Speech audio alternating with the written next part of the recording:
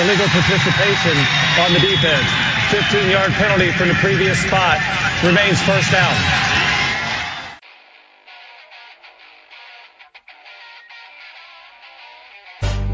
This had better be a big play after all of that.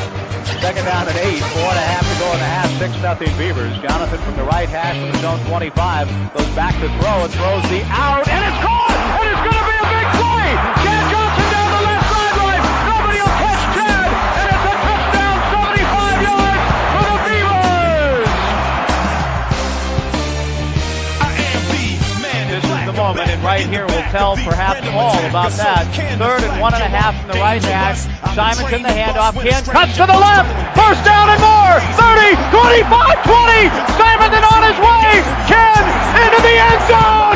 Touchdown Beavers, and the streak is going to end here tonight. The snap on target to Wojtnik. He gets a much better punt away here. Sammy Strawder back to his 30-yard line. Starts up the middle. Gets to the 40. He's got a seam. 45 midfield. 45-40. He's got a chance to go. 20, 15, 10, 5. Touchdown Beavers! Monumentals or the black suits running in. Nod your head. The black suits. Let me see you nod your head like this. Let me see you like this. Let me see you bop your head. Nod your head. Come on.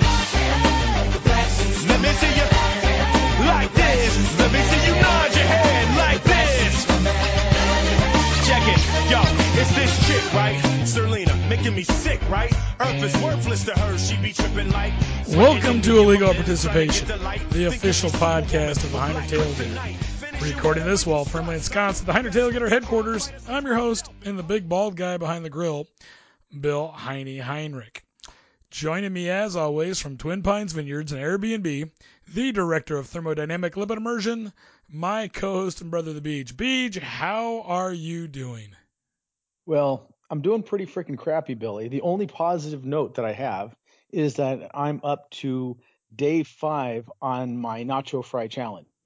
Oh, nice. So I don't think we've told the people about the nacho fry challenge because I've only been on day 5. Yeah. So Taco Bell added a new option to their app that you could buy for just a limited time. I think it was a few days. That instead of having $10 for one taco a day, it's now $10 for a month. Now it's $10 for a nacho fry for a month.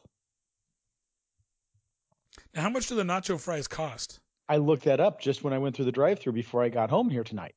And at the Taco Bell that I go to, I believe it was $2.59. Oh, wow, that's expensive. So I'm already down to $2 a nacho fry. Oh, nice. So I'm ahead. You're making money. Yeah, I'm a little worried because of our trip to Vegas this weekend. Yes. That we're not going to be able to hit a Taco Bell. So I'm hoping we can find a Taco Bell on the Strip. Yes. On Friday, so I don't lose the streak. Friday and Saturday. Thursday I can probably have it for lunch.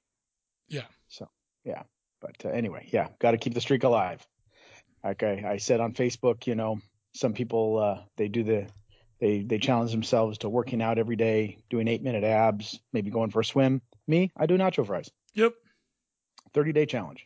Now, our trip to Vegas had nothing to do with the Pac12 championship game. It just had to do with the fact that we found $43 round trip air flights. Unbelievably cheap air flights. Yeah. And it's going to cost us more. It's going to cost us more in gas to get to the airport than it will be to fly on the plane. Yeah, there and back. So yeah. So. And we just said, you know what, we're going to go down. And if there's a game that we happen to want to go to, because we bought these, I don't know, 6-8 weeks ago. I think it was longer than that, wasn't it? It was quite a ways ago. That if there's a game that we happen to go to, so be it. But that's not the thrust of why we're going down. We're just going down to dink around in Vegas. Now the game that is down there, the only thing I'd like to see is both teams to lose, which I know is impossible, but it should be nice. Yeah, we'll get there when we get there. We'll talk about that. Well, the purpose of illegal participation is for us to talk Beaver sports, tailgating, and anything else you find interesting and funny every week. Although probably not much funny stuff this week. I want to remind everyone you can listen to us on Apple Podcasts, Google Podcasts, Spotify, iHeartRadio, most other podcatchers. If you want to get in touch with us, HeinrichTailgater@gmail.com, Heinrich Tailgater on X, or Heinrich Tailgater on Facebook. I'm going to see if we've got any emails, Beach, but I don't think we have any. No, wow. we do not. All the crap that happened this weekend and not a single freaking email. Yeah. God dang, that's sad. Yeah, well, I've had a lot of people texting me. I was going to say we did have some text conversations going, but yeah, I had, you know. had a lot of text going on. So let's move right into some Beaver sports news. We will leave the biggest news for later. But not a lot of sports news going on since it was the Thanksgiving week holiday. But there was soccer played. Without a tie, right? Can't tie anymore. Yeah, which I don't know if that's a good thing or bad thing. Beach, because they were in the tournament and they had to play at 6-seeded SMU Saturday evening in Dallas. And? Oh, you didn't hear. I didn't hear. Well, Beach, the Oregon State men's soccer team has matched its deepest run ever in the NCAA tournament as the Beavers punched their ticket to the quarterfinals with an emphatic 7-1 win over 6-seeded SMU Saturday night. Kick those bitches. Now, Oregon State will make its second ever appearance in the Final 8 of the tournament after doing so in the 2021 season. Now, Beach, Logan Farrington and Dante Williams each scored 2 goals as part of Oregon State's offensive explosion. Arnel Farnos, Vico Castro, and Ellis Speichner netted 1 goal apiece. Now, the Beavs have set a program best for the postseason wins in a season with 3. Because in 2021, they got to skip the first round game. Okay. So they only had to win 2 to get to the quarterfinals. This time they've won 3. And Beach, that 7-goal outburst marked OSU's highest scoring contest since it netted 11 against Northwest Christian in 2014. Now, wow. the Mustangs struck early as Luis Castillo made a stop in the Beavers' net, but the SMU forward was first to the rebound to put the Mustangs in front in the 7th minute. But then Oregon State responded with the equalizing goal in the 32nd minute before Logan Farrington tacked on the go-ahead score just before halftime.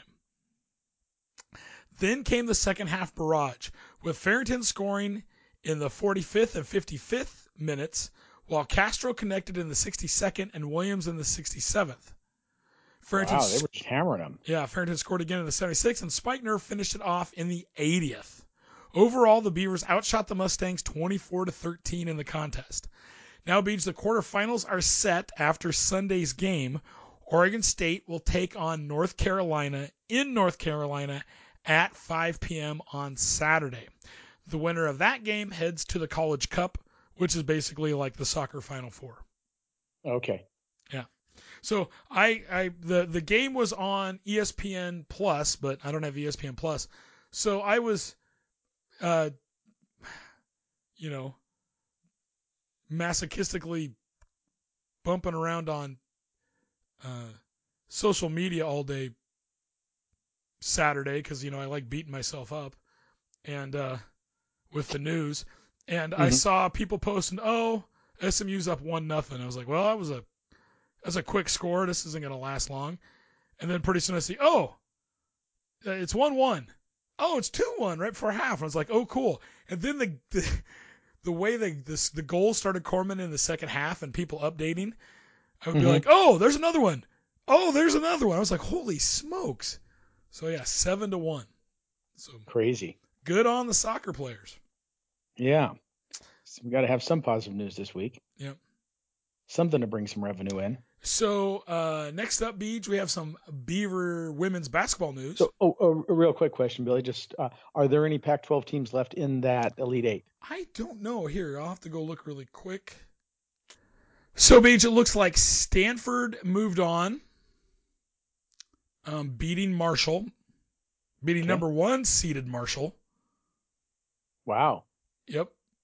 How did we hold up against Stanford? Stanford was seeded 16. I believe we beat them down there.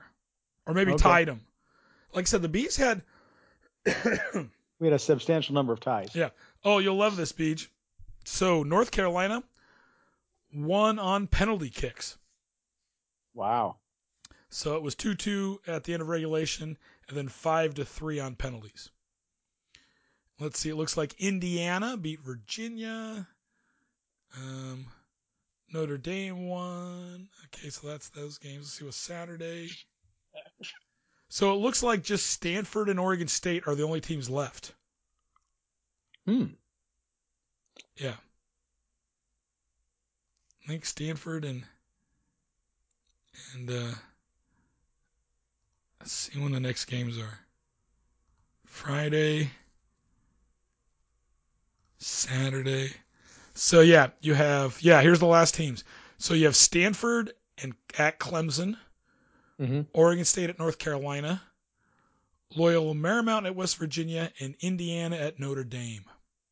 Wow. So there's 3 unseeded teams with Oregon State, Loyola Marymount, and Indiana. Really? Yeah, you had Stanford at 16, Clemson at 9, North Carolina at 3, West Virginia at 5, and Notre Dame at 2. Huh. So there you go. This will be interesting. Yeah. All right, Beans, let's talk about a little women's basketball. All righty. Reagan Beers neared her career best with 27 points and tied it with 16 rebounds on Wednesday in an 88-52 win over UMBC in front of 3,414 fans at Gill Coliseum. The effort helped Scott Ruick get his 274th victory at Oregon State, tying him with the legendary Aki Hill for most by a women's basketball coach at OSU.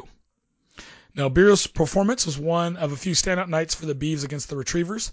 Talia van Olhoffen neared a triple-double with 7.7 rebounds and 8 assists, and could have reached the milestone had she needed to play the entire fourth quarter. UMBC? Yeah, remember we talked about that? Yes. Yeah. So Scott picked up the tying victory to Aki Hill. Aki Hill was the coach back in the 80s and early part of the 90s. So my question on that one was, how many years was he coaching before he got that win? And is Scott Ruick ahead of him? That's a her. Aki Hill was a her. Oh, sorry. I'm not sure when. Let me see. You can see my confusion. And plus, who knows what gender anybody is anymore nowadays. I mean, sometimes I wonder about your gender. Yeah, well. Because you're such a bitch. A lot of people do. I got to see if I can see. Okay. So she was just inducted into the Hall of Fame in 2020. 274 wins, 17-year career from, I'm not sure when she went, she's 17 years. So it looks like winning the women's NIT in 80 and 82. So 17 years. How long has Scott been here? Hasn't been here that long. Like maybe 10? He might be at 15.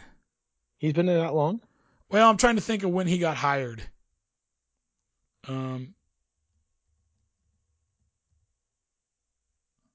Let's see. It's so weird to see people that have Wikipedia pages about him. 2010, so 13 years. Okay, I can't believe it's been that long. Yeah.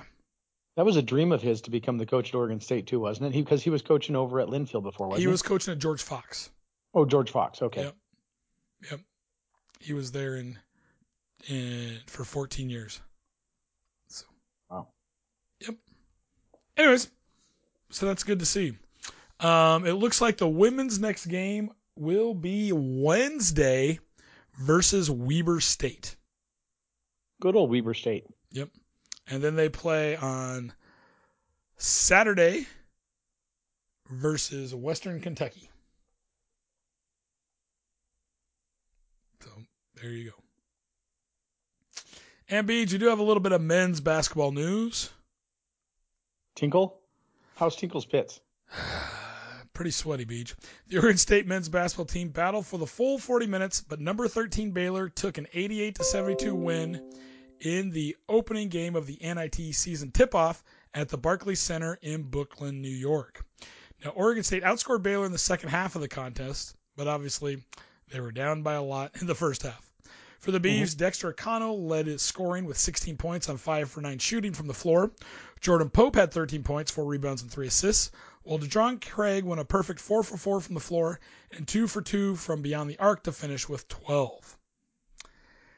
Then, Beej, on Friday afternoon at the NIT season tip-off, the Oregon State men's basketball team fell to Pitt 76-51. Dexter O'Connell led the Bees with 12 points and 5 rebounds, going 8 for 10 from the free throw stripe. Jordan Pope and Tyler Bilodeau both finished in double figures, ending the game with 11 and 10 respectively. The Beavs will return home next week to take on UC Davis Thursday evening at Gill. How much longer do we have Tinkle in his contract?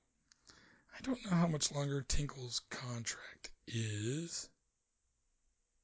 He earned a 4-year contract extension in April 2021 after the Elite Eight run.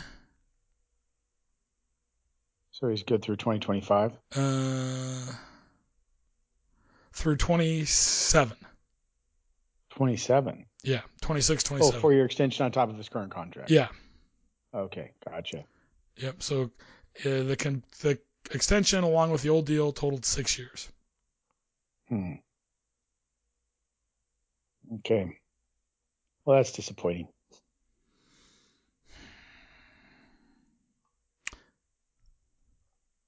I agree. Maybe Scott Ruick can coach them. The women tower over Scott. I'd hate to see the men. I always find it amazing how he's such a basketball enthusiast with his short stature. Well, that whole family's short. Yeah. For those of people who don't know it, Billy went to school with Heidi Ruick, the coach's sister, from elementary all the way through Glencoe High School. Yeah, through kindergarten through graduating. Yeah. And Scott was about 4 years older than us, but Marv, their dad, was my PE teacher at Glencoe. Did you have him for PE? No, I didn't, but I had several conversations with him over the years when I ran into various things. Very nice guy. Oh yeah, the whole family, Mary Lou. Mom. Incredibly nice family. Yeah, and they actually live not far from us. Yeah, actually just down the street, kind of from Grandma when we were growing up. Yeah, well, they kind of lived over by the comic book shop. Okay. If you kind of went the back way to the comic book shop, you had to pass their house. Yeah. So, Castle Comics. Correct. Yeah, good times.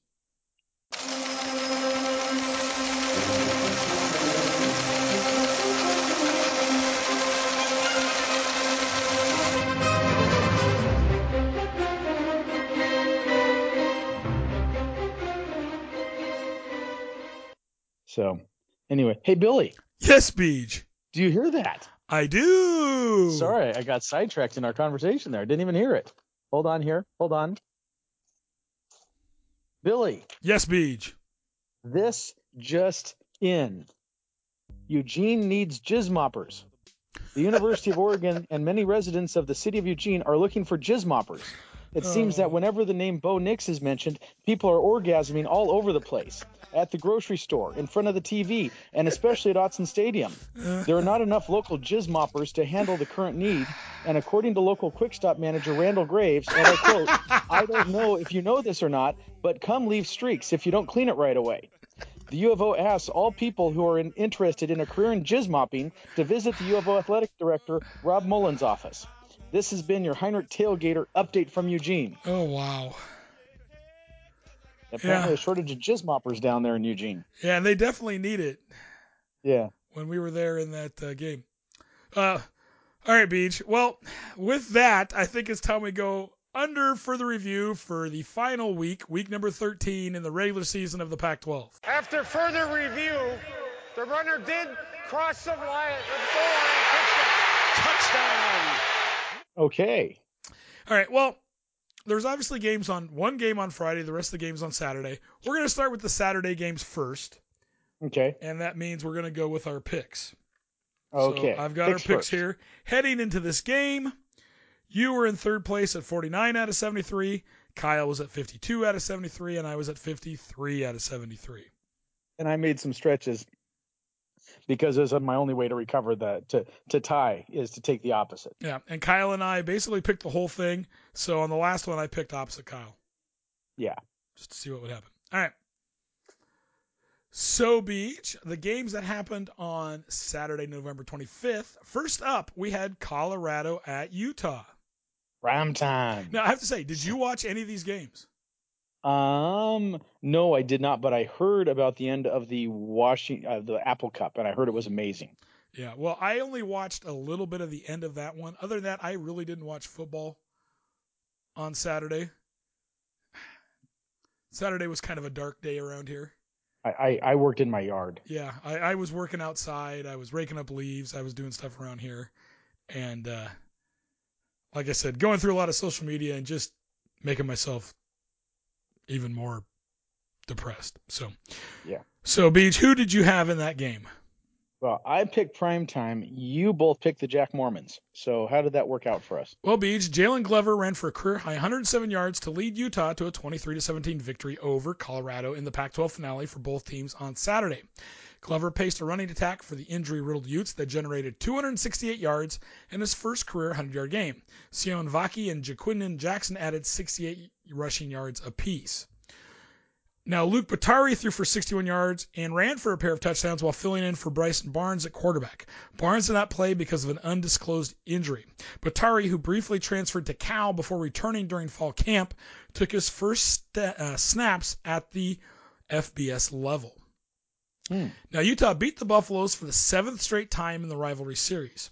Ryan Straub threw for 195 yards and a TD while making his first career start for Colorado, while Travis Hunter had 107 yards and a touchdown on 8 receptions. And Shadur Sanders didn't play because of injury.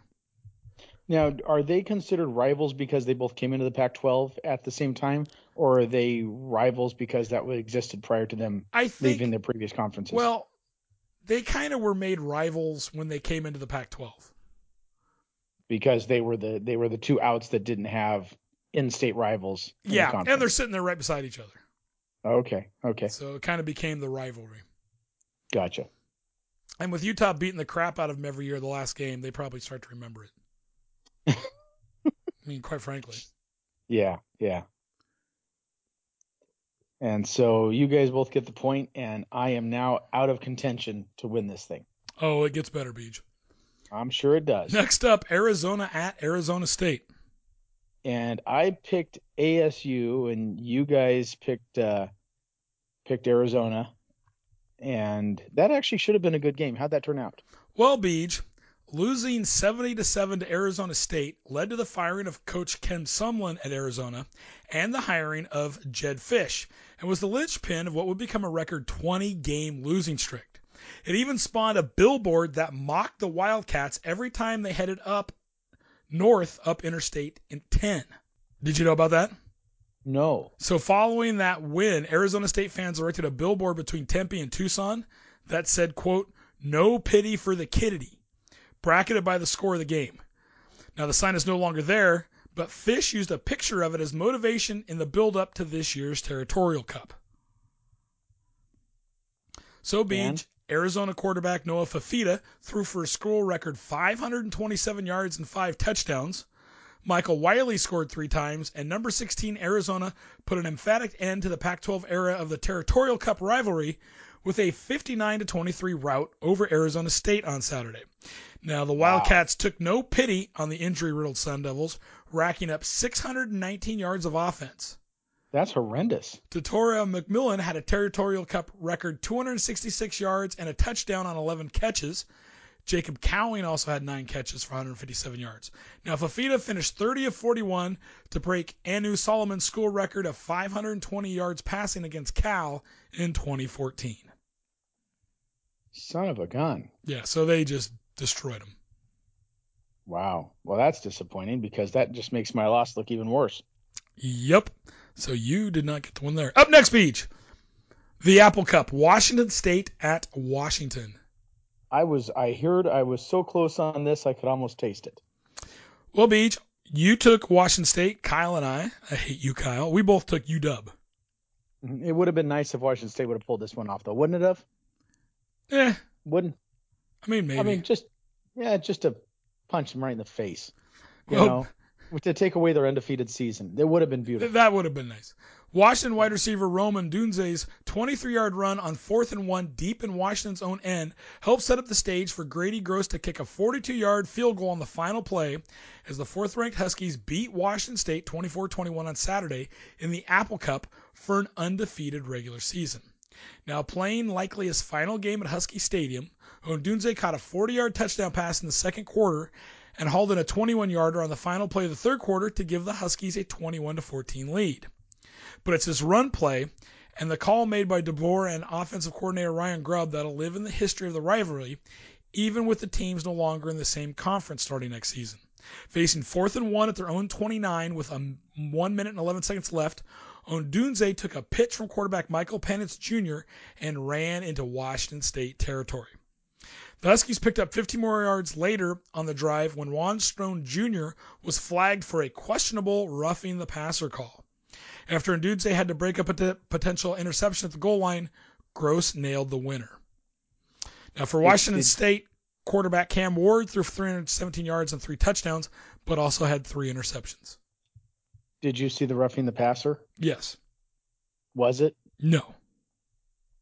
It's the same thing like, it's not pass interference when you hold down the arms of the receiver at the Civil War. Washington, same kind of thing. Washington has been bailed out by calls all season. All season. Mm-hmm. Arizona State, I'm still pissed about the personal foul called on us instead of Washington last week. There was actually a clip going around on social media where you can see the play I'm talking about. And he drives our player to the ground, gets up, shoves his head. Another player runs in to kind of try and break it up, and we get flagged for the call. Don't understand it. Like I said, Arizona State, Arizona State got screwed in that game on a bad call. So Washington's been bailed out a lot this year. Mm-hmm. So still, it was good to see Washington State show up at the end of the season. Yeah, exactly. Shame they couldn't make it happen, but nice to see they didn't get blown out. Don't know where they were for 6 weeks. Yeah. So. Okay, Beach. So Kyle and I got the win there. Up next, Notre Dame at Stanford down on the farm. Ooh, well, you guys picked Notre Dame. I stood by the Cardinal. Well, Beach, Audric Estim ran for a career-high 238 yards to go with 4 touchdowns, and number 17 Notre Dame overcame 3 first-half turnovers and beat Stanford 56-23 on Saturday. Estem, the first Notre Dame back to have over 200 more yards on the ground since Dexter Williams in 2018, had scoring runs of 39, 6-5, and 25 yards in his 5th game this season of 100 yards or more. Now, under first-year coach Troy Taylor, the Cardinal finished 3-9 and winless at home in a non-COVID year for the first time since 2006. So no home wins. That's brutal. That is sad. What's even worse is that I haven't won a single game this week. So. Okay, Beach. Well, let's move on to Cal at UCLA. Okay, fighting for the this is the big game? No, that's Stanford and Cal. What's Cal and UCLA? Doesn't little brother versus big brother? I say big brother versus little brother because UCLA literally is little brother. Is that a rivalry game at all for them? I mean, yeah, kind of. Is it more or less the Southern Cal versus the Northern Cal schools? The USC UCLA game is the more rivalry, but yeah, this is there's a little something there. Yeah, because they're the two big, state-run universities in the Pac. Yeah. So, well, Beej, you took Cal and Kyle took Cal. I took UCLA to make things interesting. Mm-hmm.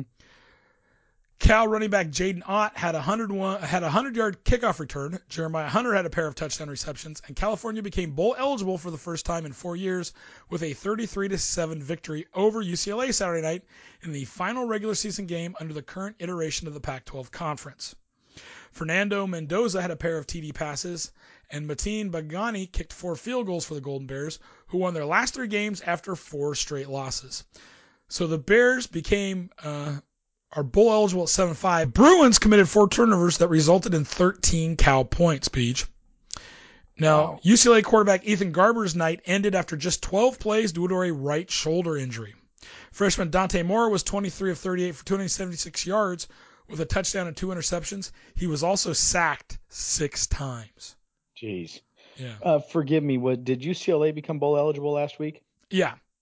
Yeah, okay, so both are bowl eligible. Yeah, we can talk about that here in a little bit. Is Chip Kelly going to be coaching? No, nothing has been talked about yet. Okay. They typically, if they're going to fire him though, they'd probably do it this week, would they not? You'd imagine so. Or do you keep him on wait for the transfer portal, and then get rid of his ass. That's kind of brutal. Because then you're lying to the players. Well, and part of the problem is, do you want your top pick of coaches? You know what I mean? Probably. Because how many guys will get locked down when you're before that when you're still looking? Mm-hmm. So, anyways, Beach. So you and Kyle got the win there. So at the end of the regular season, you ended up with 50 out of 78. You had a bad week, and Kyle and I tied at 57 out of 78. You guys tied? Yeah. I was one. Wow! Because I was one of ahead. UCLA. Yeah, I was one ahead, and then yeah, Wow. that's why I took the other one. I was like, screw it. Worst comes to worst, we'll get tied. Otherwise, I'll be 2 up. Mm-hmm. All right, Beach. So we do have one more game to talk about for the week. It was a shit game. And that was the Civil War, Oregon State at Oregon. You know what memory popped up on my phone today? What? A year ago today. Yeah. 38-34. That was a great day. It's a great day. Well, Beach, I'd like to go back to that. I'd like to go back to last year and then just start over and see what we could come up with. See if we can fix what happened this year. Because this year's been a shit year. Yeah. Okay. Go on. So, Beach, 6th ranked Oregon secured a spot in the Pac12 championship game with a 31-7 victory Friday night over number 15 ranked Oregon State in the final scheduled matchup between the in-state rivals. Bo Nix completed 33 of 40 passes for 367 yards and 2 TDs. He also ran for another score. Troy Franklin caught 9 passes for 120 yards and a score. Tez Johnson caught 11 passes for 137. Now for Oregon State, DJ Uiagalelei threw for 220 yards and a touchdown. Bucky Irving caught a short pass from Nix and ran for a 14-yard touchdown on the Ducks' first drive, which took 8:41 off the clock. Nix then scored on a 16-yard keeper early in the second quarter. The Ducks converted on 4th downs on both of those scoring drives. Now, DJ's 9-yard touchdown pass to Silas Bolden narrowed the score to 14-7 with 54 seconds left in the first half. But Nix led an efficient Oregon series that ended with his 41-yard scoring pass to Troy Franklin to make it 21-7 at the break. And really, Beach, I think that's what kind of drove the nail into the BEAVS at that point. Yeah. I think if they could have gone into halftime down 14-7, you're only down 1 score and you get the ball to start the second half. But going down 2 scores and break even, then hopefully get a stop, and you might be able to pull ahead. Because if you look in the second half, the BEAVS shut down Oregon's running game. Mm-hmm. Oregon could not run the ball. And really, even that 41-yard touchdown to that Nix threw right before half, that was pretty good coverage. Nix extended the play by rolling to his right and then just made a phenomenal throw across his body. He did that twice. He did that several times. I was surprised to hear. I was impressed that Penix had only been sacked 7 times on the season. Didn't realize coming into this last game, Nix has only been sacked 5 times this year. Oh, his line just holds tight, and he knows how to. Yeah. He knows when it starts collapsing where to run to. Yeah, and he doesn't run like he did last year. He really, he's more effective with it. I think he just knows he has time. Yeah. He's not trying to do everything himself. No. So. I'm not orgasming my pants over it, but I can see why a lot of Oregon fans do. Man, didn't they? That was nuts. Yeah. Like I said, it was almost bad as, when was that? 1999 with Reuben Drones? Yeah. Yeah. Okay. It was, we went to the Civil War game. That might have been the last Civil War game we went with Mom and Dad. No, Mom and Dad didn't join us. We were just in the end zone, but you and I. Was it just you and I? I thought Mom and Dad It was were just there. you and I don't think Mom and Dad came. I just remember everybody going, Reuben Drones! I just remember sitting in the end zone with you and that jackass behind us, like we didn't know who it was who was holding the ball. Yeah, Reuben Drones. Reuben Drones was a running back for the Ducks that year. And the guy just kept screaming, Reuben Drones! Reuben Drones! Yeah. So it was disappointing. I just didn't feel like our offense could. You're playing a very good football team. Yeah, absolutely. That's what I heard too. People were like, "Oh, this and that." Last week, there's a reason why those 2 teams are ranked in the top 5. The best money can buy. Yeah, well, sadly that's what college athletics is coming to. Yeah, But it's the best team your money can buy. But that was that. Bo Nix looked legit. He was Like impressive. you said, he probably. I was always surprised he didn't go on to pro last year, but like you said, maybe he increased his value substantially by waiting 1 year. And knock on wood, he hasn't been injured. Yeah. But I also curious, going back to the previous comment, how much he was paid to stay. And that's true too. Yeah. Do they have to disclose that? Yes. Is that public knowledge? I believe so. Okay. So I don't know where to look it up, but yeah. So they get endorsements. They can get endorsements from anything, right? Mm-hmm. They're not restricted on that. And when they're paid by other companies for their name, image, and likeness, then do they license them to other things and they take a flat fee to market them? Is that what it is? What do you mean?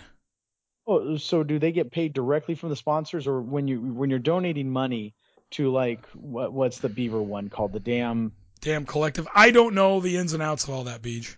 Yeah, I does truly the don't. collective pay it directly to the player, or are they just assisting the player in signing major contracts with outside vendors? I don't know how that works, Beach.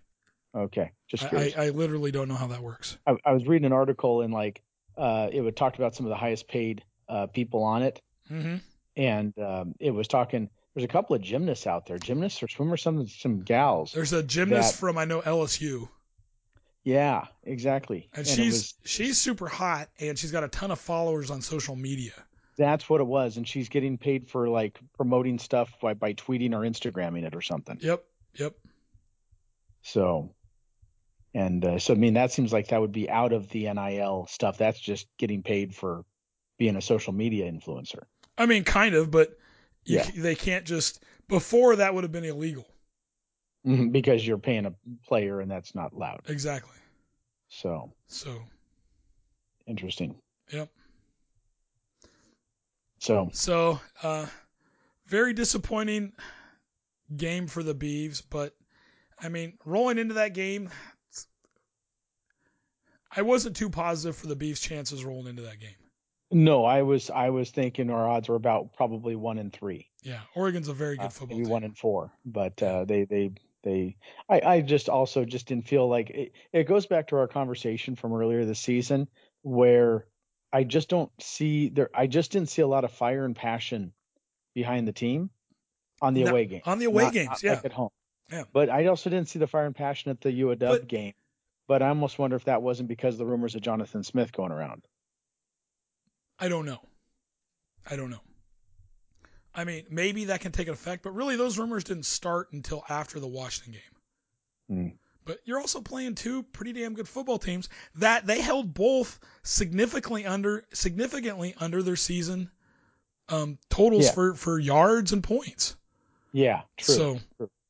You gave it a valiant effort.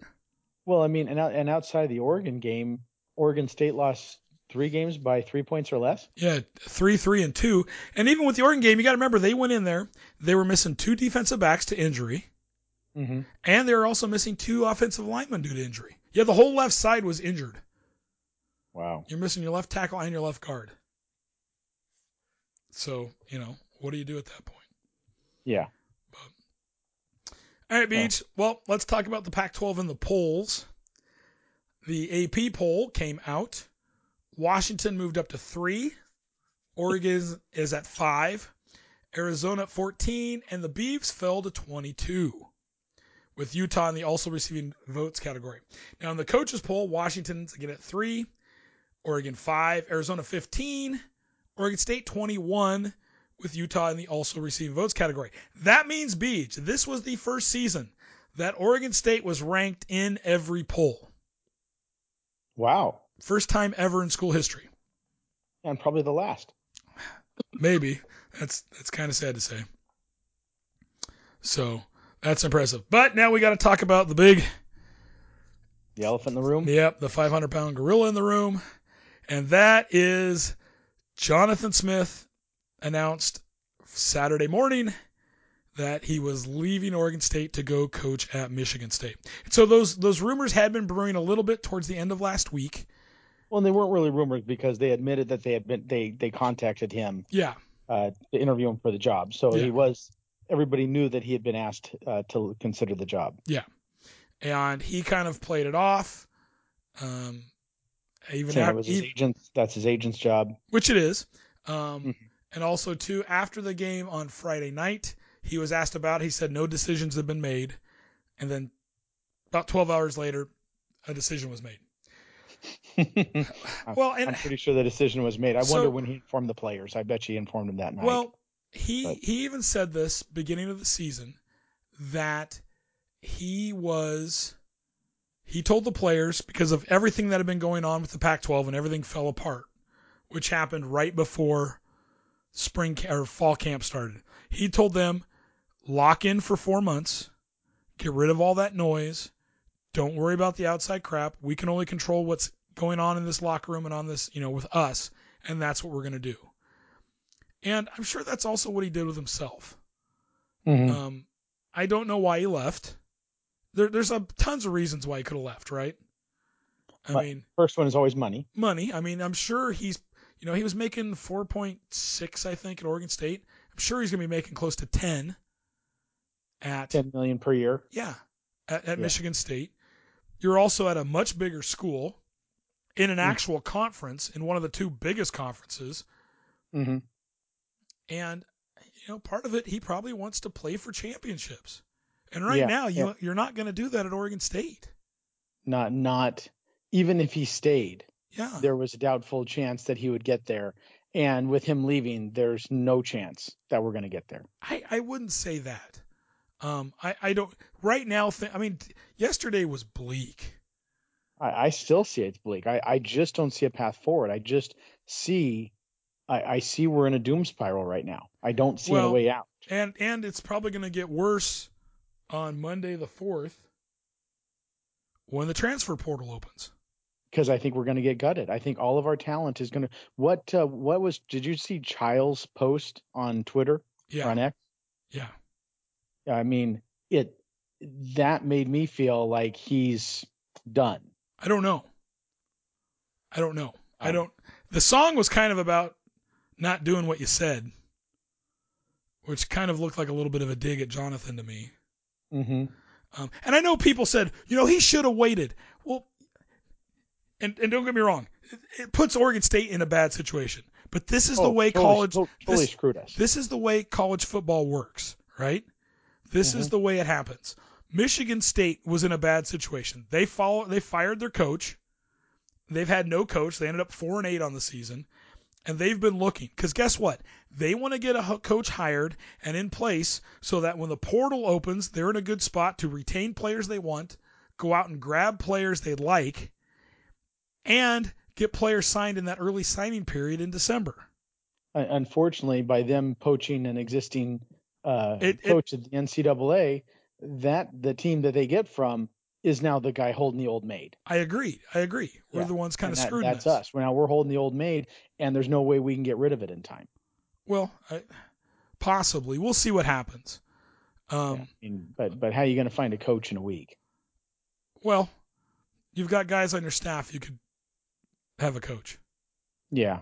So the Beavs are still going to a bowl game. We don't know what bowl yet. That'll be announced next Sunday after all the championship games.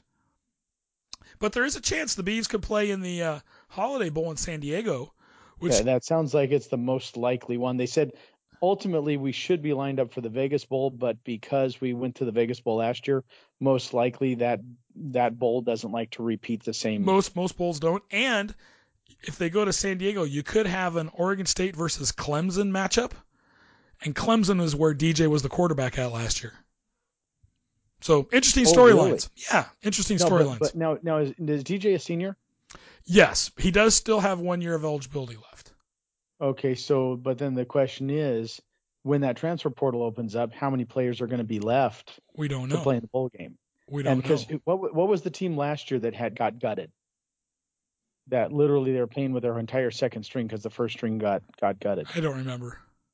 Okay, there was one bowl game. Dad and I were talking about it last night, and he's like, "Yeah, remember, nobody knew who the hell was playing because all their team left." Yeah, and who knows, right? Yeah, who knows what'll happen, but we'll see.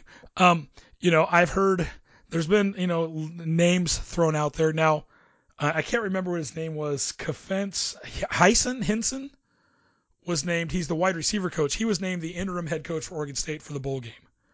Mm-hmm. And they've announced some coaches that are leaving to follow Jonathon. Which ones are that so far? Do you know? The offensive coordinator, Brian Lindgren. Mm-hmm. Let me see if I can Trent Bray? No. Really? No. He was not announced. I know Michalzik, the offensive line coach. Blue Adams, the DB coach. He's leaving. He's leaving. The running backs coach is leaving, and Brian Lindgren, the offensive coordinator. And there's a couple other support crew that are leaving too, like guys that aren't actually on the field coaches. Gotcha. Okay. Is there anybody that's still staying that has potential, you think, to be a head coach? Who? I'm asking, not saying. I mean, I think Bray's been a pretty damn good defensive coordinator over the last couple of years. If you went in that route, you'd have some continuity on the staff. Mm-hmm. You have a guy that the players already know. Mm-hmm. I think the players like. And he's got Oregon State history. Yeah. He played there. Which helps. Yeah. He's been a coordinator there, and he's going to know the recruits that are coming in. He's going to know who they're looking at in the portal. So there is some stability there.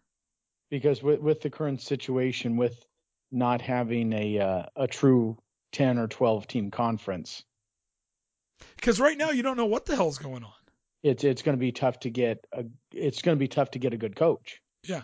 To come to you, say, hey, come to Oregon State. We're a conference of 2. And we're not sure where we're going to be in 1 year, 2 years, or 4 years. But come here, and we're going to pay you well below market rate because we can't afford it. Yep. Well, and that's literally what that's what you're looking at. That's why I keep saying we're kind of in a doom spiral at this point, unless something stabilizes us. Yeah. Well, and so I've seen reports that there will be a press conference on Thursday. And when asked what will be covered, the response was everything. So maybe we'll get.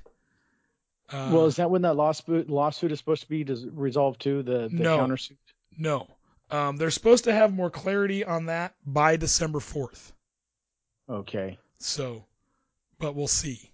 Because right now, the suit's going to go on even after that. But they're going to decide.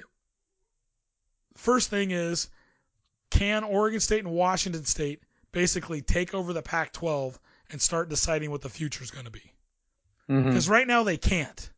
Right now they still have no votes unless everybody's agreeing to it. All exactly 10 teams, 12. Even USC and UCLA still have a vote, even though they were kicked out. Yes. Wow. And that's the point, right? Okay. So, we'll see what happens on Thursday. Maybe we'll get a schedule announced because we need to do that soon before that transfer portal. But honestly, if we don't pay, my personal feeling is I'd love to see us play competition. I would rather not play any former Pac-12 team. Well, I just don't have any love for those sons of bitches, and I don't want to grace them with our presence. And me personally, there's part of me that completely agrees with you, right? The emotional side of me is screw them. I hope we never play Oregon again. They can go pound sand. I'd rather play every team in the SEC before I play those sons of bitches again. But the logical side of me says that if we want to be considered, and just for the lack of a better term, Power 5, as a Power 5 conference team, we need to play a number of Power 5 conference teams every year. Yes, absolutely. Right, for the next 2 years. Because right now it's looking like we're going to be 2 years of kind of like independence. Yeah. Probably playing some sort of. So this brings up a question I had earlier today that I wanted to ask you on the podcast. Mm-hmm. So there's a contract out there that says the winner of the Pac-12 plays the winner of the Big Ten in the Rose Bowl every year, correct? Not anymore. That contract has ended? Correct. So next year we don't have any contract where it says where the winner of the Pac-12 goes. Well, the Rose Bowl is now part of the college football playoff. Period. Yep. Last year was the last year for the traditional Rose Bowl. Okay. So theoretically, the winner of the Pac-12 goes into, theoretically, would be in the championship series. As long as they're ranked high enough. Yeah. And then if they're not, they just get whatever bowl's available to them. Correct. Well, that's kind of crappy. But that being said, there's only 2 teams in the Pac-12. Will we still have a Pac-12 championship game next year? I doubt it, because I don't think there would be a championship game with. I mean, it doesn't matter because right now there's no media contract. Okay. So I mean, is it going to be on TV? What do you get? So does the team? So if you have a media contract, okay. So let's say Oregon State plays Florida State. Okay, at Florida State. Mm-hmm. Do we get any money from the media contract for being the visiting team, even though we're not in that? So with out-of-conference games, there are payments made from the home team to the visiting team. That's part of that contract. Yeah. Okay. Yeah. So like so with the Portland money State goes to that conference, but they pay the other team for coming. Well, the money, yeah, exactly, for out-of-conference games. So like when Portland State plays at Oregon State or Oregon, they make a huge chunk of change to come and get beat up. Yeah. But it probably pays for their program for the year. Mm-hmm. Relative to what they normally make on a normal game in conference game. Exactly. But right now there's no media contract, right? So they got nothing. So you play Oregon State, you're playing just for the goodwill of playing. Well, unless you're playing at some place or Oregon State. And don't get me wrong, I'm sure Oregon State and Washington State are probably working with media partners because this all has to get covered. And I don't think people understand this because, I saw people with Jonathon leaving. Part of it were like, well, he wanted more money for his assistant coaches. Okay, well, they should just pay him more. Okay, that's a great thought, right? They should pay the assistant coaches more. Where is that money coming from? Because you no longer have the media money coming in. So that's leaving you, I don't know, $24 million hole every year. Huge. How are you going to fill that in? Now, there is media in the Pac-12 itself that Oregon State and Washington will come into, but how long does that last? Yeah. It only lasts so long. It's a diminishing amount. Exactly. Yeah. So it'll keep you funded. It might pay off some, because the other thing you got to look at is the reality that you just took a massive pay cut, right? Yeah. And so if you or I or anybody who's listening to this takes a pay cut, the first thing you got to do is get your financial house in order. Correct. It's like, well, I'm not going to be able to bring in more revenue. That's not really a thing I can plan for. The only thing I can start planning for is cutting my costs. Exactly. And trying to get my budget in line with my income now. Exactly. And hopefully you can increase your revenue, right? Hopefully there's something out there that they're working on. But now you got to look at all contingencies. Yeah, you got to make sure your debt's paid off. You got to make sure you can afford your annual nut. Mm-hmm. And pray to God, maybe you can get your revenue back up. But in the meantime, you can't be spending money that you don't have, especially with a state-run institution like that. Exactly. And you've got money, that you still have to pay off the debt for the new stadium, which is huge. Yeah, it's especially if it's not going to be bringing. And like I was talking to one of our listeners, or one of our tailgate, Bruce called me up yesterday, pretty distraught over the whole situation. And he said, "Well, I bet you the cost of seats at Reeser just got cut in half for next year." It could. Yeah, what? It could. Yeah, I mean, people aren't going to go buy tickets to watch Oregon State when there's only one Pac-12 team that they're going to play. Well, and that's and who knows what they're going to backfill with. But see, this is what we know right now. This is based on what we know at this moment. But honestly though, and granted they're not asking us to renew just yet, but would you renew for the same price as you paid last year for this year, when the competition is most likely going to be about half as good? Who knows? Yeah, I mean, you're going to have to probably not, right? Yeah, the price is the price of a seat is set to its value, and Oregon State lost a tremendous amount of value. Yeah, yeah. And what sucks is it's none of their own doing. No, I don't know if they could have done it any better. I mean, because like you said, Washington bailed, and then Oregon bailed. Yeah. Oregon State, they could have called for the conferences. Nobody'd want them. They don't bring enough money to the table. You don't bring enough value. Yeah. And I love Oregon Doesn't State. matter how good you are. You're ranked in the top 25, but you're not bringing the value. Yeah. You're not bringing the eyeballs, and that's what they're looking at. Yeah. Yeah. And I would say it's the same reason. It's the same reason why the presidents don't come and solicit the state of Oregon for the electoral votes. No. There's just not enough people in the state to matter. No. And Oregon has built themselves into a national brand. Mm-hmm. They've bought their way into a national brand. Yeah. I'd like to say they've hoarded themselves out, but it's worked, right? Oh my God! How often do you see the frickin' duck on so much stuff? Anytime there's an ESPN thing and they're showing mascots, the duck will be on there. Always. Yep. If they pick 3 mascots to do some dumb shit promo, the duck is always one of them. It'll be the Ohio State Buckeye, the duck, and somebody else. Yeah, well, and look at what they made such a spectacle out of him at Autzen on Friday. Yeah, I don't know if people saw that. He took a zip line. Yeah, he zip-lined out to the middle of the field and then dropped down. Well, they played the Mission Impossible theme song. Yeah. Yeah. And really, I kind of thought the whole thing was kind of stupid, but it got the people excited, They're all about the flash and the sizzle, not so much the steak. Yeah, he rides out on the motorcycle. He does this, he does that. And they had that drone show at halftime. Yeah, that was kind of cool. Yeah. So, but I thought they were too low. Because we couldn't see it from where we were sitting. Yeah, anyways. Hey, question for you. Yes. I heard a rumor.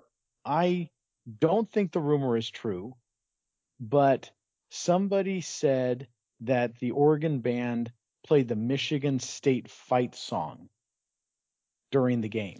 I did not see that. Now, I know during the game, before pregame, they played the Michigan State game on the Jumbotron while the team was out warming up. But was that as a slap, or was that just because that was the game that was being played at the time? My answer to that would probably be yes. You think they're being dicks? I wouldn't put it past them to do that. Yeah, because I didn't see the game on there, and somebody asked me, like, did you hear the theme song? And I'm like, well, I was sitting right next to the band, so the Oregon State band, so all I could hear was what Oregon State was playing. Yeah, I don't see any news. I haven't seen anyone. Yeah, I Googled it and didn't see anything populate. I figured if it was valid, somebody would have posted something. Yeah, I don't see anything. Okay. But So somebody said, was it Kyle or Dano said that they have to, Jonathon Smith gets to go to Eugene again next year? Yeah, he'll be playing, taking Michigan State to Eugene. Well, hopefully he has better luck. I'm upset he left. I'm hoping the best for his career, though. I do too. I like Jonathon. I've talked to him a million times. He orders Woodstock's pizza. His family orders pizza probably at least once a week. Wow. Yeah. And also it was probably his request that you guys delivered 221 pizzas to him twice a couple weeks ago. Yeah. But I don't blame him for his decision. I'm sure it wasn't an easy decision. No, and I'm disappointed, but it's like you're sitting there, somebody's you're on the Titanic and it's going down, and there's this big ass ship over there that's massive, that's 10 times bigger than that, and they throw you out a ring and say, "Here, come with us." Yeah. It's hard. Yeah. It's a bigger, beautiful, better ship. It ain't sinking. And I mean, I would go too. I'd hate to say it, because loyalty only goes so far, but what's loyalty if the ship is sinking? Yeah, I agree. So, sometimes we We all work in our own self-interest, and that's not a bad thing. And he did a lot of wonderful things for Oregon State over the last 5 years. Yeah, he was here 6 years. Six years. I don't know what the average college head coaching stint is, but 6 years is quite a long time. He was a hell of a lot better than our previous coach. Yep. So I know, like I said, well, Beach, this kind of moves us towards this week's Tommy Tuberville. What's he think I look like? A jackass? You sure do. Jackass of the Week Award. Every week, we like to discuss a person in college football who exemplifies the truly worst in sportsmanship, leadership, or just being a fan. And this week, Beach, who is it, Billy? We're going to give it to Beaver fans. Really? Yeah. That's disappointing. Well, and this is just from me being on Twitter /X and social media and on Facebook and all this crap. And just seeing the vitriol thrown at Jonathon. Calling him a coward, calling him a traitor, saying he quit. We are very passionate for the university and our team. What would you do if you were him? I know. And I mean, honestly, just look at the reality of it. What would you do if you were him? You still have another good 10 to 15 years of coaching left in your career, right? Yeah. Because he's 44. He's 44. So let's say he wants to coach until he's 60, right? You got 15 years. So you got 15 years. You are now granted you have history with this team. You played on that team. You've come back and you've built this team up to something as terrific as it was when you played there. Yeah. But you don't see a path forward. And even the AD couldn't make enough of a pitch to him to tell him that there was a route forward. Well, and how much more do you want to have to keep rebuilding? Yeah. Because the last time you were rebuilding in a Power 5 conference. Yeah. What are you now? You're going to try and rebuild the conference. Yeah. I was going to say you might be able to hold your team together to some extent, but yeah, you can't even build the conference. You're relying on the faith and hope and prayers of others to bring this thing back to life. Mm-hmm. Honestly, the jackass of the week should be the other Pac-10 teams, but fuck USC and UCLA, but the 10 that bailed after them, they shame on them. Yeah, but I just don't like to see Beaver fans just with the vitriol online saying he quit, saying he lied, saying he did this, saying that players quit because they got pissed at I Jonathon. saw that too. I don't think that was the case. I know, and I've seen players that would answer going, that never happened. We never did that. Nobody quit on anybody. Now, my thing is, he never lied to the fans, right? No. When he said Friday night, no decision has been made, I think he probably thought no decision had been made. Obviously, he was walking down that path, but he probably thought, let's sleep on this and let's see how we feel about it when we wake up. Let's go back to the Tommy Tuberville himself. Wasn't he the biggest freaking liar? Isn't that why we named it after him? Oh, yeah. He walked out in the middle of a recruiting dinner. To go take another job. Yeah. And people were like, well, he should have stayed through the end of the season. Well, that's not how this works. Yeah, and unfortunately, it's not how it works. No. It would have been nice, but like you said, with the transfer portal when it is. Well, it's always been like this. It's always been like this. We hired Jonathon before Washington had their bowl game in 2017, right? Mm-hmm. Last year, right after the Civil War game, Kenny Dillingham from Oregon, the offensive coordinator, left the Civil War game, got on a plane, and flew to Arizona State to be named the head coach the next day. This is just how this works. Somebody said Jonathon wasn't even on the field the last half of the game or last quarter of the game. Oh no, that's bullshit. He was down there because that's what somebody told me that. I'm like, dude, I saw him hug the coach of Oregon on the field. Yeah.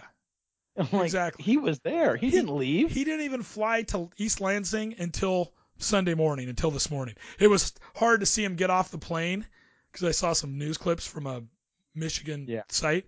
Get off the plane with a Michigan State scarf around his neck and stuff. And it's just tough. But it was tough to see him with Washington stuff on when he was the offensive coordinator up there. True. You got to think. He's always looked best in orange and black. Well, you got to think he was the offensive coordinator at Boise State in 2013 when the Beavs beat Boise State in the Hawaii Bowl. Did you know that? Mm-hmm. Because Peterson had left to go to Washington, Jonathon was still at Boise State working. Yeah, it's what is it? Politics makes strange bedfellows. It's just weird. It's weird, right?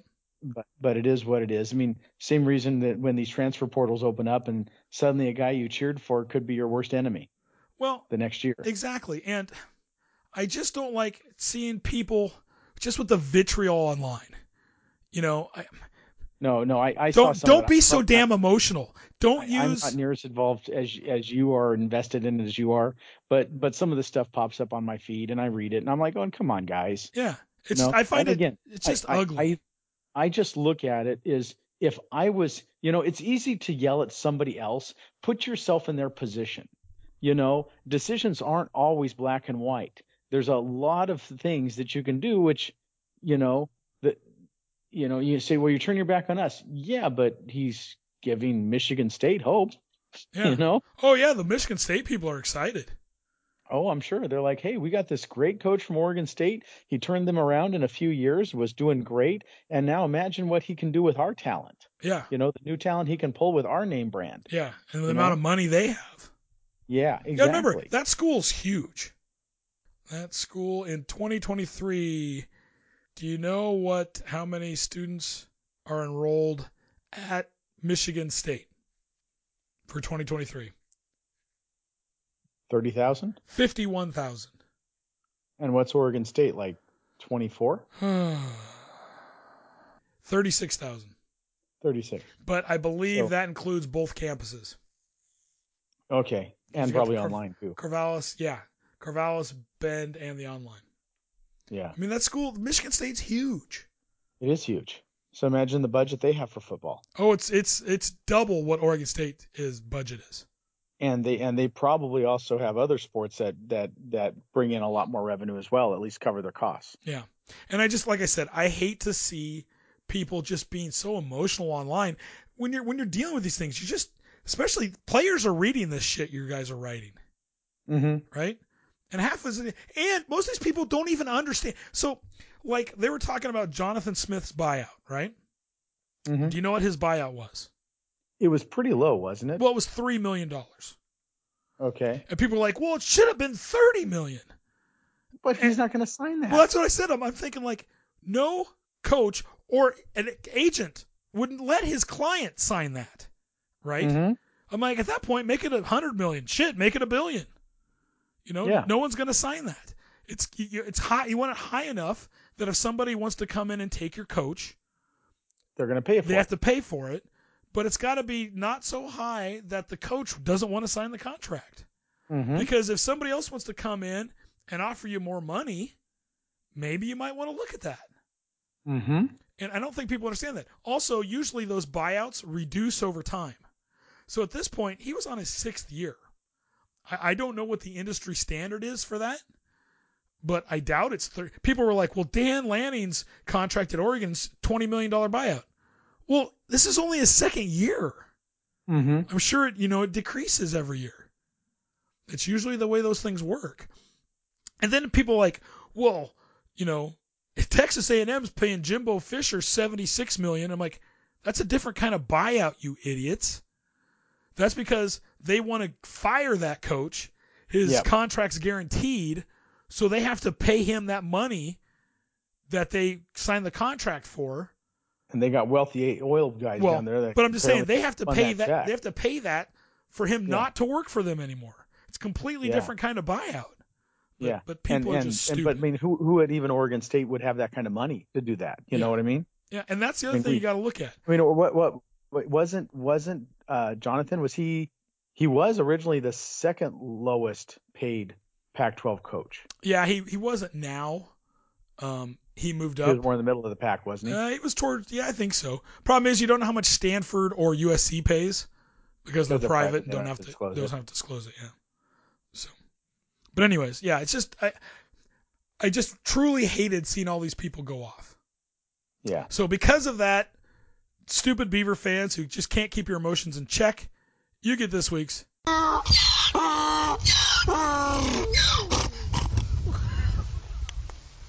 Jackass of the Week award. Anyways, we've been talking about this enough. I tell you what, I was really down yesterday. Even Jess knew it.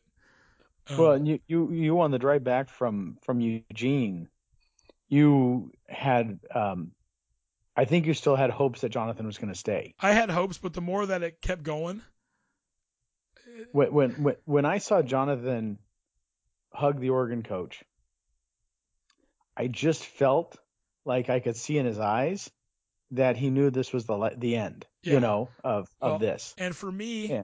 I kind of kept out hope until that night. I watched on YouTube his after game press conference, and when I watched that, I had a pretty sinking feeling. Mm-hmm. Then I woke up Saturday morning and just kept refreshing my social media until I saw a reporter say that Jonathon had accepted the job at Michigan State. And like I said, I'm disappointed. I'm disappointed as a Beaver fan, but I understand his decision. I wish him all the best. I do too, especially when they play the Ducks. It wasn't like he ditched the program was running on all 8 cylinders, and he bailed. Yeah. We got about we're missing in about 4 cylinders, and 2 of them are cracked heads. So yeah. I don't know what the hell you can do at this point. Yeah. So, I mean, the people that you have to worry about are the players, because they came here. But, he's also losing the last players that came here when he started. His first recruiting class, this was their last year. So. Yeah, I worry because I really like to watch Childs play, and I'm really excited to see how he develops. Well, we'll see. And I'm worried that he's got such talent, and if Oregon State's not going to go anywhere, that he's going to hit the portal. We don't know. We'll see what happens if that Thursday thing comes to fruition. Okay. All right. So, well, you'll have to keep me informed. Maybe we'll have to do an early podcast. Yeah, possibly. We'll see. Actually, we're going to be down in Arizona. We've never done a podcast like in the same room together. Oh, that's true. Yeah. Yeah. Yeah. We'll have to wait and see. Well, but maybe. We'll see. We'll see. Yeah. But anyways. All right, Beej. Well, let's move on from that to this week's musical interlude. And because I knew we were going to be talking a lot about everything that was going on, and it was my pick, I decided to pick a short song. What'd you pick? Well, Beej, this is a cover of a song that was originally sung by Roy Rogers and his wife Dale Evans. And it was known as their theme song for their 40s and 50s radio program and their 50s television show in which they starred. It was actually written by Dale Evans. It was always sung by the duo over the end credits of the program. This that we're going to be listening to, Beej, is actually a cover of the song done a cappella in 4-bar harmony by Van Halen. And it's the closing track for their album Diver Down that came out in 1982. Now, the band usually ended live performances with their first lead singer, David Lee Roth, with this song. The interesting thing about it, Beej, the Diver Down album wasn't even supposed to exist. I always heard that Eddie didn't. It's Eddie's least favorite album. Well, yes. They were pressured by their record label to put out a quick album after the success of Women and Children was it right after Van Halen 2? No, it was after Women and Children first. If it came out in 1982, it was right after Fair Warning. Fair Warning. There we go. Yeah, Somebody said Fair Warning. I could see the cover. I could see the cover in my head, but I couldn't think Lord, of the name. strike that poor boy down. Yeah. So actually, it was right after Fair Warning, and they were going to go on tour, and the record company wanted them to record a single to put out to kind of help promote the tour. So they decided to do a cover of Roy Orbison's "Oh Pretty Woman." Mm-hmm. When the single came out, it started to make waves on the charts, and Warner Brothers said they had to get an album out to the shops to capitalize on that popularity. And actually, when they did that cover of Pretty Woman, I think Eddie's actually missing a chord. Yeah, I heard that too. In the chorus, because he was they were all doing it kind of by memory. Yeah. Yeah. Well, and then on top of that, once they released the video for that song, it went nuts. Got banned on it got banned on MTV because you can't have midgets humping the leg of trannies. Yeah, I guess so. Yeah, that was what MTV said. We have standards on MTV. You can't have midgets humping the legs of men dressed as women Yeah. out in a Western movie set, I think is what it was. Oh, how things change. Oh, yeah. So that went out. It got real hot, but the band didn't have any material and no time to write and record a full-length album before the start of the tour. So they just recorded a bunch of covers and then scrounged around for barely enough extra material to fill out the LP. And since they'd been singing that song a cappella at the end of concerts, they added it to the album. Because I think that album's only about 30 minutes long. Yeah, I didn't know they added that too. I didn't know that. I thought it was just part of the album. I didn't know they'd already been singing it prior to that. Yeah, yeah. And it's a lot of covers. That album, there's Is Cathedral on there? Yes. So Eddie recorded a lot of big instrumental kind of intros to songs, where he did a lot of different effects and stuff with his guitars, and that kind of helped build up the album a little bit. Mm-hmm. Yeah, because you'll have like a kind of intro to the song and then the song. And actually, one of my favorite little guitars. That's my favorite. One of my favorite Van Halen songs of all time is on that album, Little Guitars. I love that song. Yeah, the intro's fantastic. Yep. And also you have Big Bad Billy, don't you? Yep. On that one. Yep. With I believe Eddie and Alex's sister playing the oboe. Yeah, that album, even though Eddie didn't like it, it's a good album. You can listen to it all the way through. I enjoy it. Yeah. And with that, here is Van Halen with Happy Trails.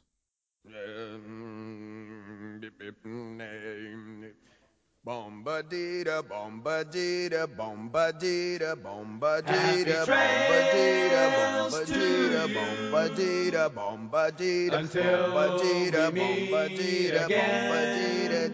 Happy trails to you. Keep smiling until then. Who cares about the clouds when we're together?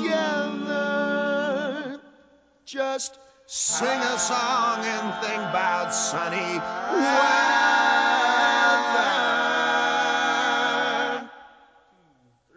Happy trails to you till we meet again.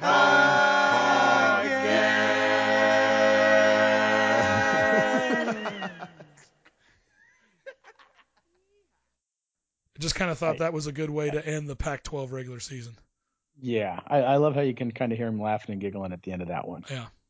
So it's well, we'll see what happens on Thursday. I don't have a lot of high hopes for the outcomes of this.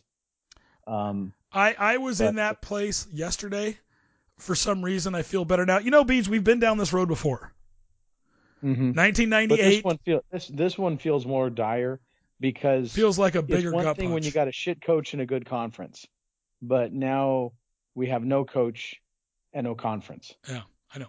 Remember 98? So it's more dire than we've ever had before. Well, just remember 98 after that double overtime win against the Ducks. A couple weeks later, Riley was gone to the NFL, and things were just like, man, we just started to get here. Yeah. We were 5-6. We were almost there. We beat a top 10 ranked Ducks team, and now this. And then a few weeks later, out of nowhere, the Beavs hired Dennis Erickson. Yeah. And then we had our run with Dennis Erickson, and then 4 years, and all of a sudden he's gone to coach in the NFL. But then Mike Riley comes back, and then we think things are pretty good with him. I know some people didn't like towards the end, but the last two times where the Beavs were playing for the Rose Bowl, the last game of the season were under Mike Riley, 2008, 2009. The Beavs beat the Ducks either of those years, they go to the Rose Bowl. Didn't happen. Almost happened in 2009. 2008, they went to that game, beat up as hell. 2009, they had Oregon dead to rights in Autzen. Didn't happen. I guess I understand that, but it's different when you are Oregon State versus if you're San Diego State. I know. And I'm afraid with where we're looking we're becoming a San Diego State. Well, and it might be fun to watch football, but we're never going to be a national contender. Well, we'll wait and see, Beach. Yeah. I never say never. It's just, so we'll wait and see. It's bleak right now. Yeah. I was telling somebody else this is the bleak as bleak can be. Mm-hmm. But I still have hope. What was hard for me is I'm a normally pretty damn optimistic person. You are. And yesterday I was pessimistic as hell. But guess what? Today, I don't know. Things just seem a little bit better. Yeah, it's that contact high from after being down in Eugene. Quite possibly. Well, Beach, this week we do have the Pac12 championship game from Vegas, Oregon versus Washington. Just for the hell of it, who would you put your money on? I'd put my money on Oregon. I think Oregon's going to beat the holy living shit out of Washington. That's where I would put my money too. I'm going to root for Washington. We should look at a sports book while we're down there in Vegas. We can do that. Yeah, maybe put some money on over-under or something like that.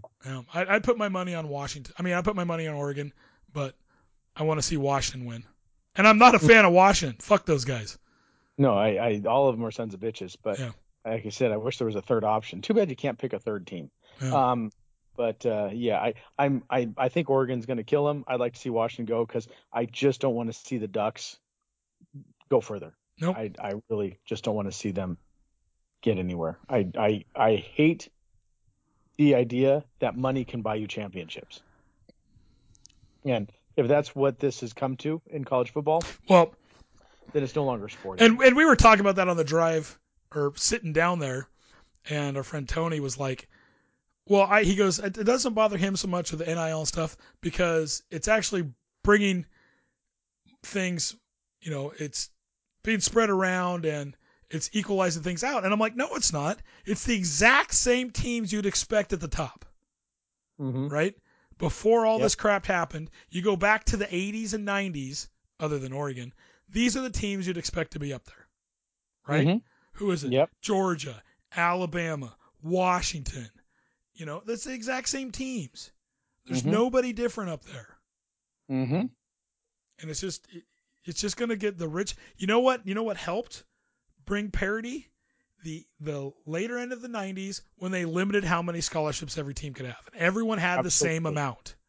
Absolutely. It's why the NFL has a salary cap. I was going to say it's funny because the NFL has a salary cap, but there is no cap on college football anymore. No, but it is the Wild West. Yeah, but there is still some. There's still another pending legal action out there, which wants the players or just athletes in general to be seen as employees of the university.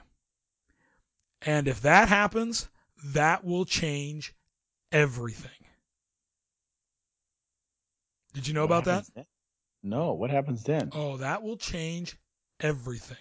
If they are sudden employees, that will change everything. We'll see what happens. Because then the university is going to be paying them the money.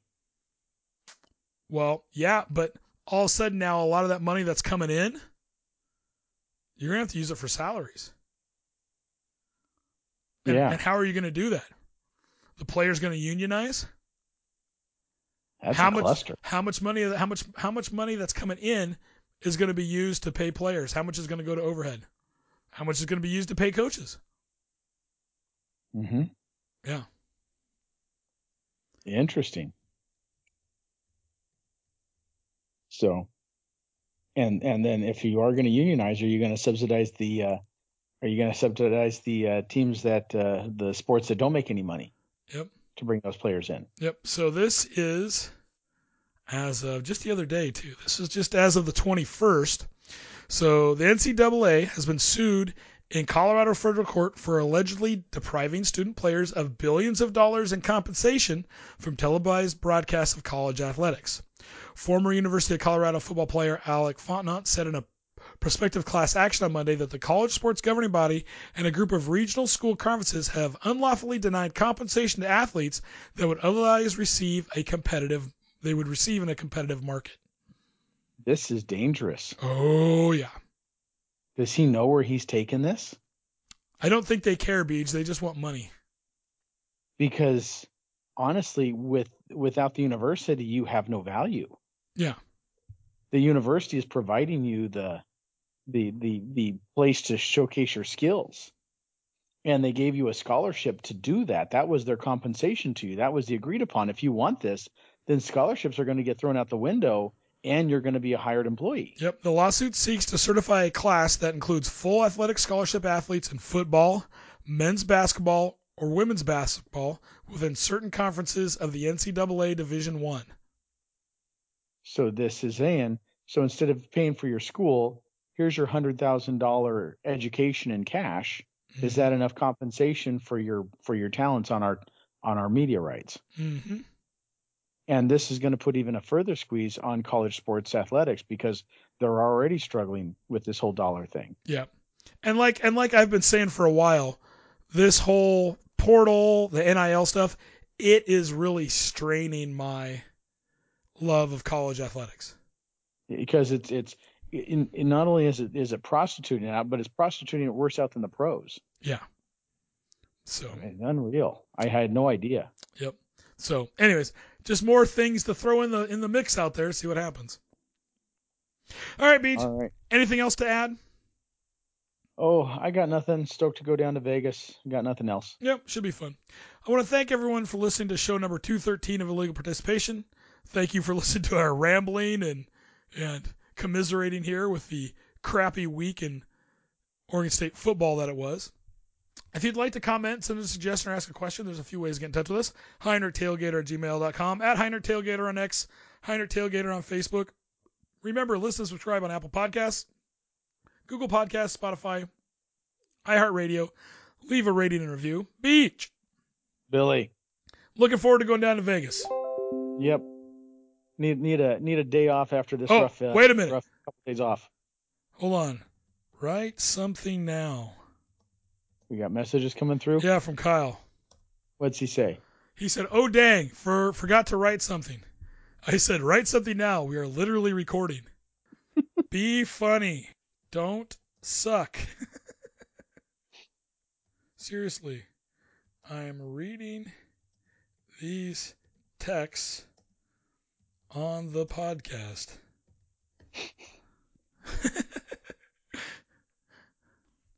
I should see if Kyle can. Hey, let me see. See if I can call him. I'll try calling him. Ooh, it's connected. Can you hear him? No, I can't. Can you hear that?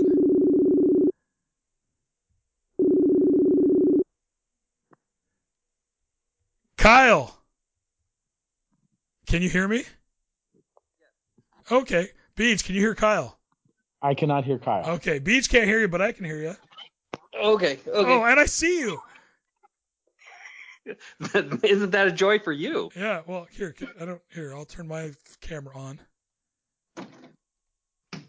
Hey! Hey! Oh, looky! You got the microphone, the big old black microphone in your face. Yeah. When you record like this, you got to look like you're blowing a Muppet. You put your mouth right down on the thing. You're blowing a Muppet. Yeah, well, when I'm recording with my microphone, and it's got this windscreen over it, I basically have my lips like right on it as I'm talking. So you're basically blowing the Muppet. Wow. So anyways, is Beach in your ear talking at the same time? Kermit loves you for that. Yes, yeah. Beach said, "I'm sure Kermit loves you for that." So yes, I can hear Beach, but he can't hear you. But hopefully this part's getting recorded. Okay. Well, right. People realize that Kyle isn't a figment of our imagination. Should I give my pick? Am I giving my pick right now? Stop, both of you. Kyle, go ahead. Am I supposed to give my pick right now? Well, who do you think's going to win? Well, I was going to say, so I'm basing on Penix is longer than Nix. So that means the score must be bigger. So I'll go with the Dogs. Really? So, Beach, Kyle said Penix is longer than Nix. So that means the Dogs will score more, so he's taking the Dogs. Beach and I both would put our money on Oregon. Yeah, it's probably where the safe money is. Yeah, Oregon's playing really well. I'll be rooting for the Dogs, don't get me wrong. And I have no love for the Dogs. Are you going to be watching the game on a television? And Billy during the Civil War is like, I hope he gets hurt. Yeah. I hope he gets hurt. Beach said during the Civil War, I was like, I hope he gets hurt. I hope he gets hurt. I do. I was like, want him to get hurt. Something happened, like, oh, I hope they hurt him something. I hope he blows his knee out. No, we will actually be in Vegas. I knew you were going to be in Vegas, but I didn't know if you were going to be. Are you going to try to get tickets to the game? No. Okay. I had no plans to watch the game. I don't know. Yeah. We've got plans to do some other stuff. If Orange and Black was there, I was in Vegas this last weekend. Go to the game. Yeah. So and we were out. We were out in the desert the whole time. Yeah. So we got $43 round trip flights. Yeah. I knew you got tickets, and also there at the tailgater that some other people had tickets there to go. Rich and Lily and Beej. Yeah. So so we're just going down. We're gonna go out and do some stupid touristy stuff and just hang out in Vegas for a couple days. That's the best. That's when we go down. We go out in the desert and go look at mines and stuff like that. Fun. Yeah. We're gonna go hit a tiki bar. Ooh. Not a titty bar. A tiki bar. Not a titty bar, Kyle. Tiki bar. Are you going to a tapas bar or a topless bar? Exactly. I'd like to go to a topless bar. Actually, we're going to one called the Golden Tiki. So it's supposed to be pretty fun. So we got some just stupid things planned, but it'll be fun. Yeah. No, that's good. Anyways. Okay, well, I'll let you get back to only talking to one person. We're actually just about ready to finish the podcast, so I'll let you go. Okay. All right. Later, Kyle. So long. Episode 213? Correct. The 213. Sign off. All right, later. Anyways, so there we go. I don't know if that came through. I might be editing all that out, Beach. Okay. Well, it's fun while it lasted. Yeah, we'll have to wait and see. Anyways, well, Beach, with all that, it's been a tough week. But you know what we can always say at the end? What, Billy? Go Beavs.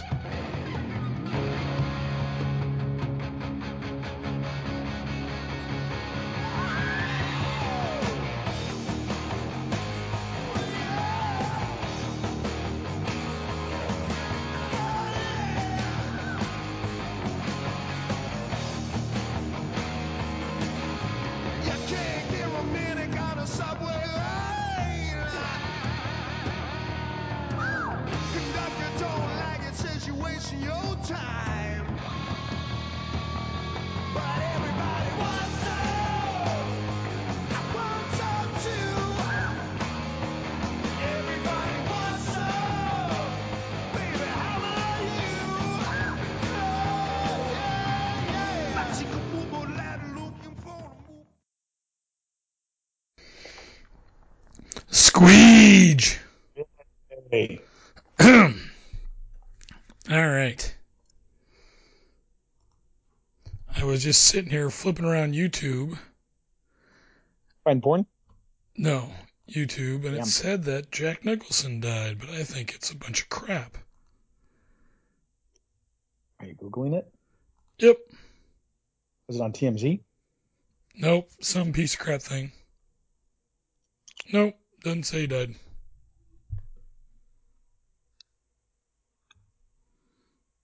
Yep, he's just old. Yeah. How old is he? 78, 79? 86, it said. Oh, really? I'll edit all this out. Because you got to go to college sports on ESPN. And then go to... Hold on, I got to look here. Men's college soccer. Okay. Yeah, I was a lot more down yesterday, Beej.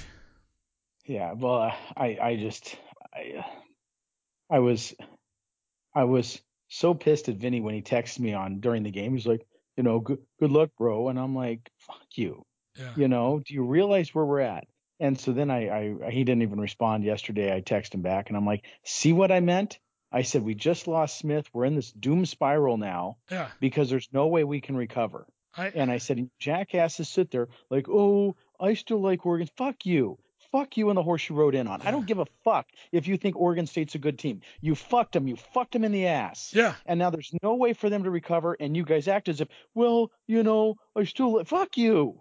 Yeah. You just fucking kicked them down the road, and we weren't a bad team in the conference. No. We were competitive on a variety of sports, well better than a couple of the other teams in the Pac-12. But because we don't have enough people who live in Corvallis or live in the Mid-Valley area, we didn't get picked up. Yeah. You know? I mean, honest to God, I mean, I think our sports teams are better than Cal's. Oh, yeah. You know? Our sports teams are better than Colorado's.